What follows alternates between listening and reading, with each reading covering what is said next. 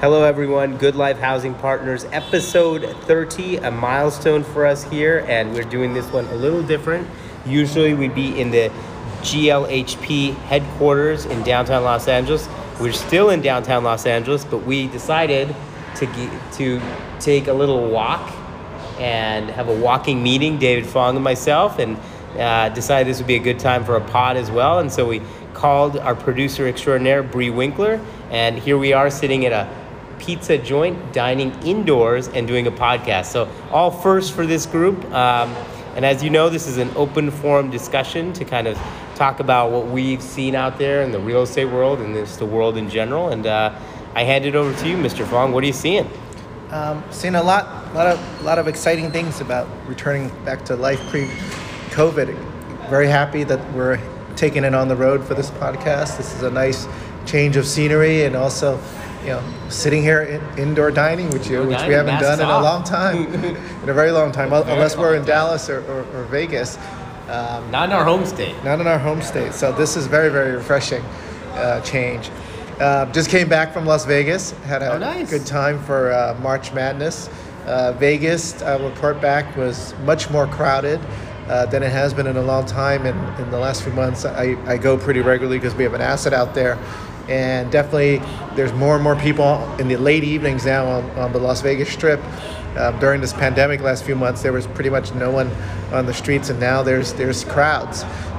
There certainly was crowds because of March Madness, but I think people are just definitely getting more comfortable coming back to Vegas. The casinos also, interestingly, in my prior trips, I would go to Las Vegas and they would temperature check you, and you couldn't, get into the casino hotel without passing some kind of scanner of some sort. And, this weekend when I went, it was, scanners were gone. It was, all entrances and exits were all open, and, lots of people just kind of, moving around with masks though. I did see some security enforce some mask requests to some patrons. But definitely, all the restaurants and bars inside Las Vegas and inside the hotel casinos were fully open. And so when we ate, it was no masks, of course. So it was refreshing. It was nice. There's definitely a sense of hope or energy. And I think it's just a continuation of, the vaccinations. We've cleared early, I think, Joe Biden's goal of the 100 million vaccinations. He doubled it today to 200 million. Yeah. So he doubled it. I think that the 100 million people said was interesting because that was sort of a pretty easy goal because you're already kind of doing 1.5 million, 2 million vaccinations. But the 200 million is actually a really challenging goal because you're going to start. Actually, I meant to tell you. So I go running at Dodger Stadium around in Elysian Park, and that's where one of the main vaccination sites were. And this past Tuesday, as I was getting ready to go for my run, I was in the car and I got by mistake in the vaccination line. And so I was and I was stuck. I couldn't go anywhere. I was stuck in this line, but the line wasn't that long. And so I was all right, let me deal with it. I'll wait. So I waited 6 minutes. I get to the front and I'm listen, I'm not probably going to get vaccinated, but if I wanted to, what would I need to do? And he's well, you got to be in one of the things. Well, I was I'm an Uber Eats driver. He's okay, no problem. He's okay, cool. So just go park over there. We'll have you fill out a form and we'll get you in. We want to take care of you, buddy. I'm all right, this is really, so I think this next 100 is going to be really challenging for Sleepy Joe because, dude, it's you're getting into this world where that line used to be a legit hour wait, and I waited for 5 minutes maybe. Oh wow, that's pretty so fast. It's the table is completely turned the other way. Yeah. I was surprised that he announced that today. I forgot about that. Just because politically, 100 million he knew he could easily make. Oh, yeah. And it's a good thing. That's a layup, politically to tout as an accomplishment. But 200 million now with the time left is a little tougher, and you're taking some political risks that you might fall flat. And there's just a lot less arms that are very interested in getting vaccinated now. I feel you had it, you don't need it, you're young, whatever. You just do you need to go and get 2 shots? That's also a thing. People are I don't know, go to get 2 shots. I go. Well, in the Johnson & Johnson, the 1-shot vaccine I heard hasn't been. They thought there would be a lot more people rushing to get it. There's definitely not as many people doing that. So it'll be interesting to see. And then, AstraZeneca They're also one-shot vaccine, but they seem to be stuck in this, is it safe, is it not safe? And, different reports coming out, although their effectiveness is pretty good, but, people are worrying about blood clots, at least on the internet they're worried about it. So who knows if that'll catch on or not. Yeah, it'll be interesting how all this now like starts playing out, because you're like starting to get like real, like not vaccine pushback, but you're starting to get like real bumps in the road. Like, does AstraZeneca work? Do people that had COVID, when should they get a vaccine shot? Like, you're starting to get all this kind of like new pushback. Like, at what age are you old enough to get a vaccine, right? Like, there's certain pushbacks that are starting to happen now. Yeah. And it's getting more and more complicated around the vaccine. And the states, more and more states are burning through those. They had the 65 and older restrictions, but a lot of them have now started moving into the any age category. So it'll be interesting to see whether the demand will still be there. Interestingly, one of those interesting statistics I saw too was retail rent collections. Retail, the most hurt along with hotels, asset class in real estate during this pandemic. I saw an interesting statistic that the retail rent collections last month, climbed to 90% for the first time in a year with national retailers, though. Wow. With smaller local retailers, they're still struggling. They're still struggling to make their rent payments. They think the nationals are a little better shape because they're larger, more well capitalized, and they cut deals with their landlords that basically we're in this together, so we will make the payments we promised in a payment plan.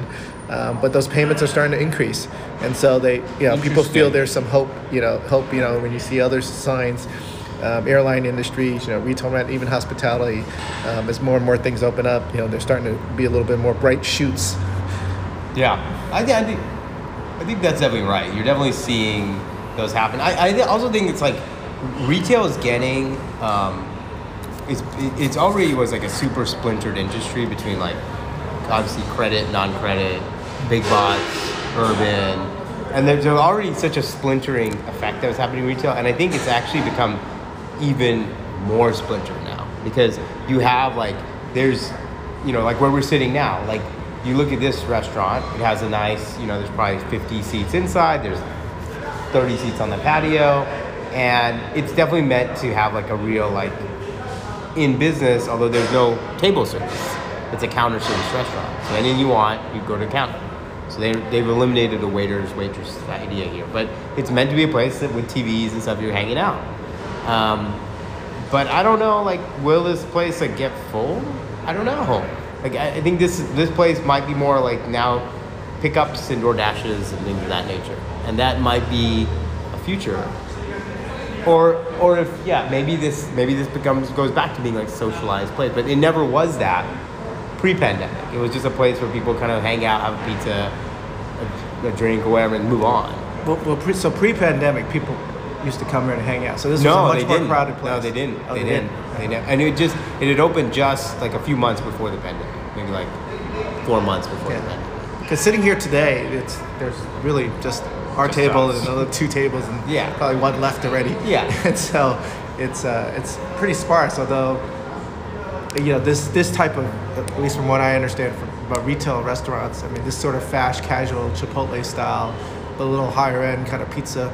They make it for you fresh, as you move down the counter and everything, without the waiters, like you said, to save money on costs. This was a hot idea. And so I think it's. What were the pizzerias called again? The Slice Joints? Blaze Pizza and all Blaze, and all those. This is a similar type. Similar vein. A similar vein. Those were sort of one of the hottest things in retail. I remember they used to tout it. So obviously it ran into a brick wall with COVID. Yeah. And so, but interesting to see if this comes back. But I don't know actually. Like, see, I think that some of those, like actually, I think if you were a food retailer, and you stayed open during COVID, and you just basically got on these delivery apps, and even though you're paying them a hefty price to be on there, I think a lot of them actually, I don't know if they did, they didn't do better than probably previous years, but I don't think they did that bad. I think the food guys did okay, generally speaking. Yeah. Well, definitely the restaurants, anecdotally, some of the restaurants I've gone to, and I've asked them, I go there and do my takeout, and I've asked them, hey, now that LA County is 25% capacity, when are you guys going to start to open? Because some of them still haven't opened. Yeah. And some of them told me in LA County, and some of them have told me in-house dining. For in-house dining. Yeah. They've told me, you know what, we're kind of making the same almost with this takeout. And we don't need the staffing. We don't need the staffing, and at least until I get to 50% capacity or higher, I'm not going to spend the money. Mess with it. Exactly. It's more efficient. We've gotten used to it. Yeah. And so until then, we're just going to hold back. So I think it's like for the restaurants that are like 1,000 square feet and less, it's like they're probably counter anyways. But when you get in this weird area of like at 1,500 to like 3,000-4,000, where they're like in between, they have some seating and they have a lot of like a counter business, or they meant to be an actual like sit down place, I think those probably have a tough time. And then those really big ones that are 5,000-6,000 and more, they need full dining. Yeah. There's no way around it. Yeah, they won't survive. They just won't survive. Like these big steakhouses and stuff, they just eat. I don't know how they do it. Yeah. So speaking of which, that reminds me, I went to steakhouse too. That's right. You went to the one and only Capital Grill. Capital Grill. The one and only. The one and only Capital Grill in Las Vegas. And how was that? Actually, it was not that crowded actually. Now that I think back about it. I mean, food was good. It was good. It was better than Perry's. Better than our super spreader Perry's. Yes. Was it better? Actually, no. I actually like Perry's. I like Perry's a lot. It was pretty good steak. It was a little dry actually, their steak, and it was nice to eat and nice to do a little surf and turf and that's to socialize. Socialize. Yeah. So that was pleasant, and it had an amazing view of the Strip though. Oh, so yeah, it's a great location. You can see the wind and right by Planet Hollywood and all that. Yeah. It's a great location. So I've actually been kind of intrigued by something else. So Newsom, our governor of California, Gavin Newsom, a few weeks ago came out and he said that, that there's all these Republicans and anti-maskers and big Trump supporters that want to get him out. And that's how they got the 2+ million signatures for their recall effort. And I was like, I don't really know anybody that's any of those things that signed that recall effort. All I know is like people that just don't like Newsom. Then I started thinking about it, I was like, do I even know anyone that likes Newsom? Like, do I literally know one person that's like, I like Gavin Newsom? And I couldn't think of one. I asked a lot of people. I was like, do you like Gavin? A lot of crickets. Nobody seems to like Gavin. I'm neutral. I think he's a loser, but I don't know anybody that likes him. Right. Like, that actually likes him. That's like, nah, he's good. We should keep him.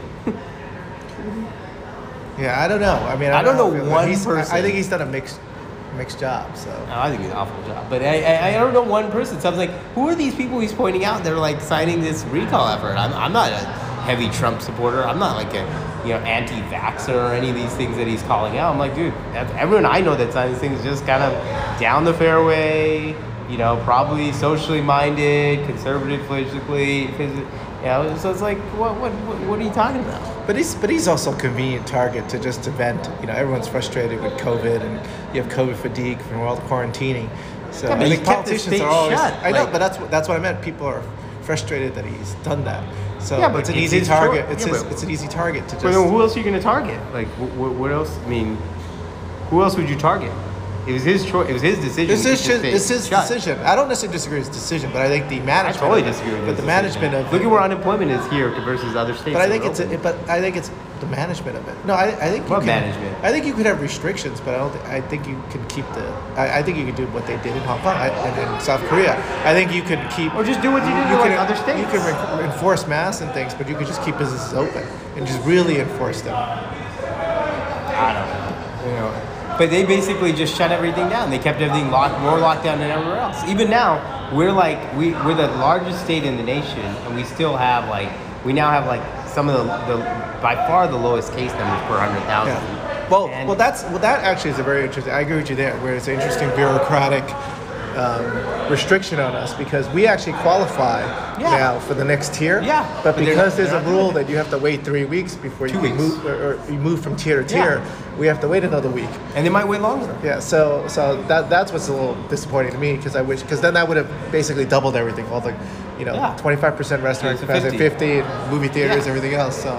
That's that part. I don't know what would so fine, you have a bigger mask restriction. Okay, go for it. Do that then.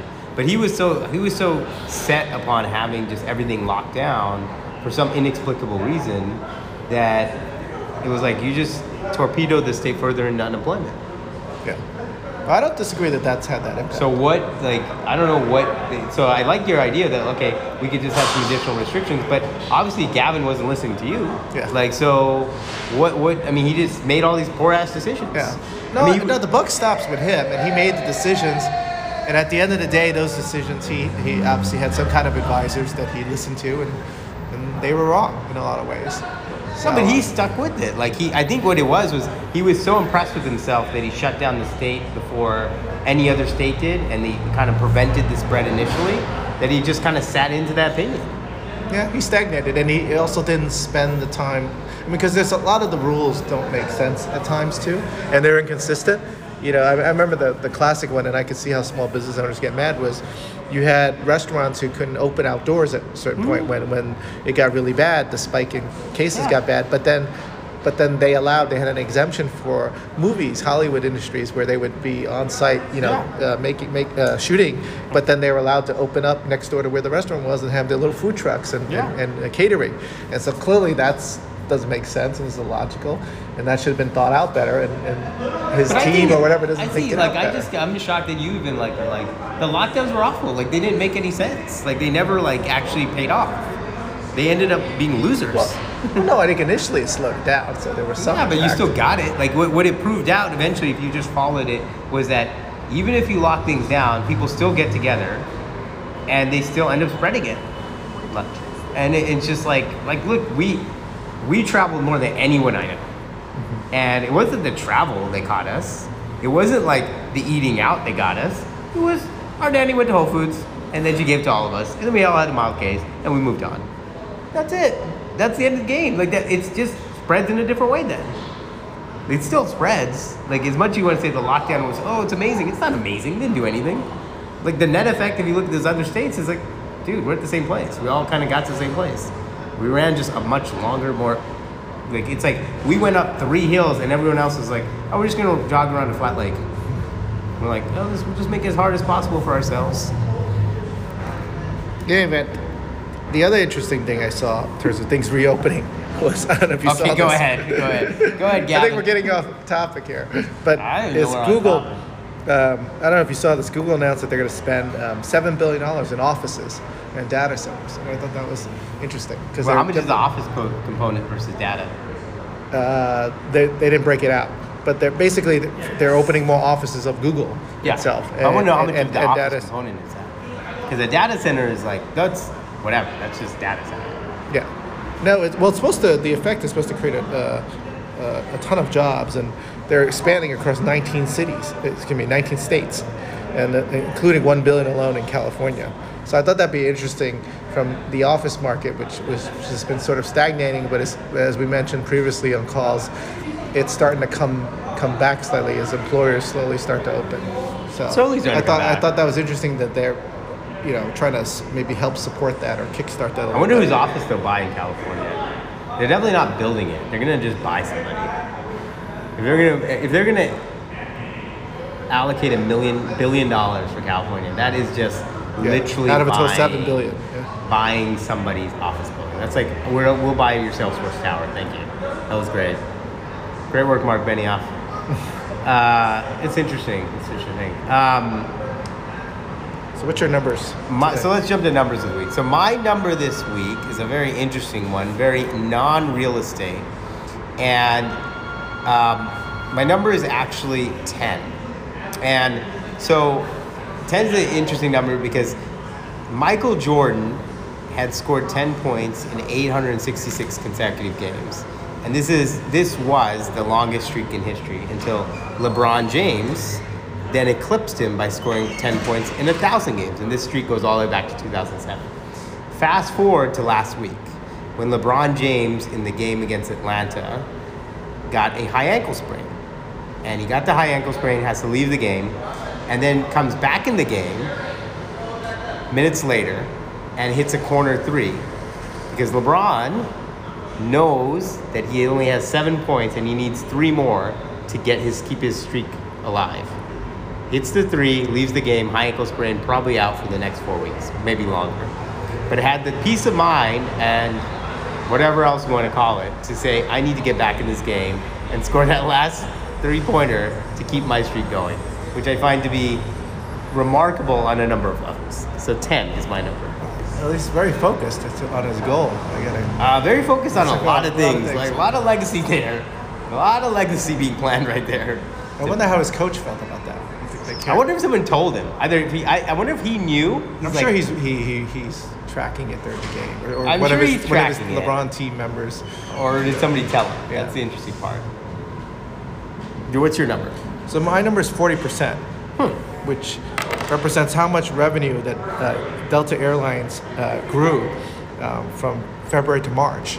And this is along with United and Delta and Alaska Airlines. They are all predicting that they're finally going to break even or generate positive cash flow this month in March, which is positive cash flow in March. Which is incredible when you think about United. Just in 2020 alone, they lost $8.8 billion in revenue. Unbelievable.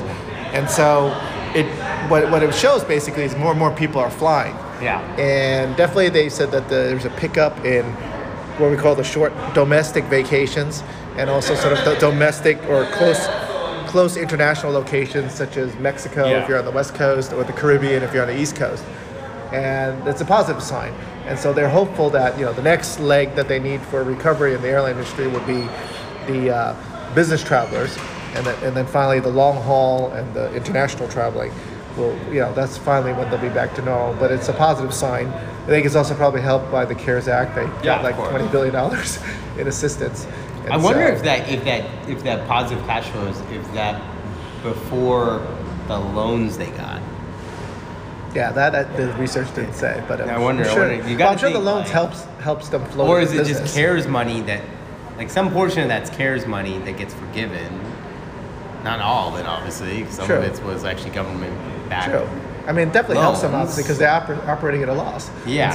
So I wonder where that loans get. But on the other hand, they have big cash reserves too, don't they? Typically. Well, that's the whole thing about the airlines. Not to get off topic, is they should have had big cash reserves.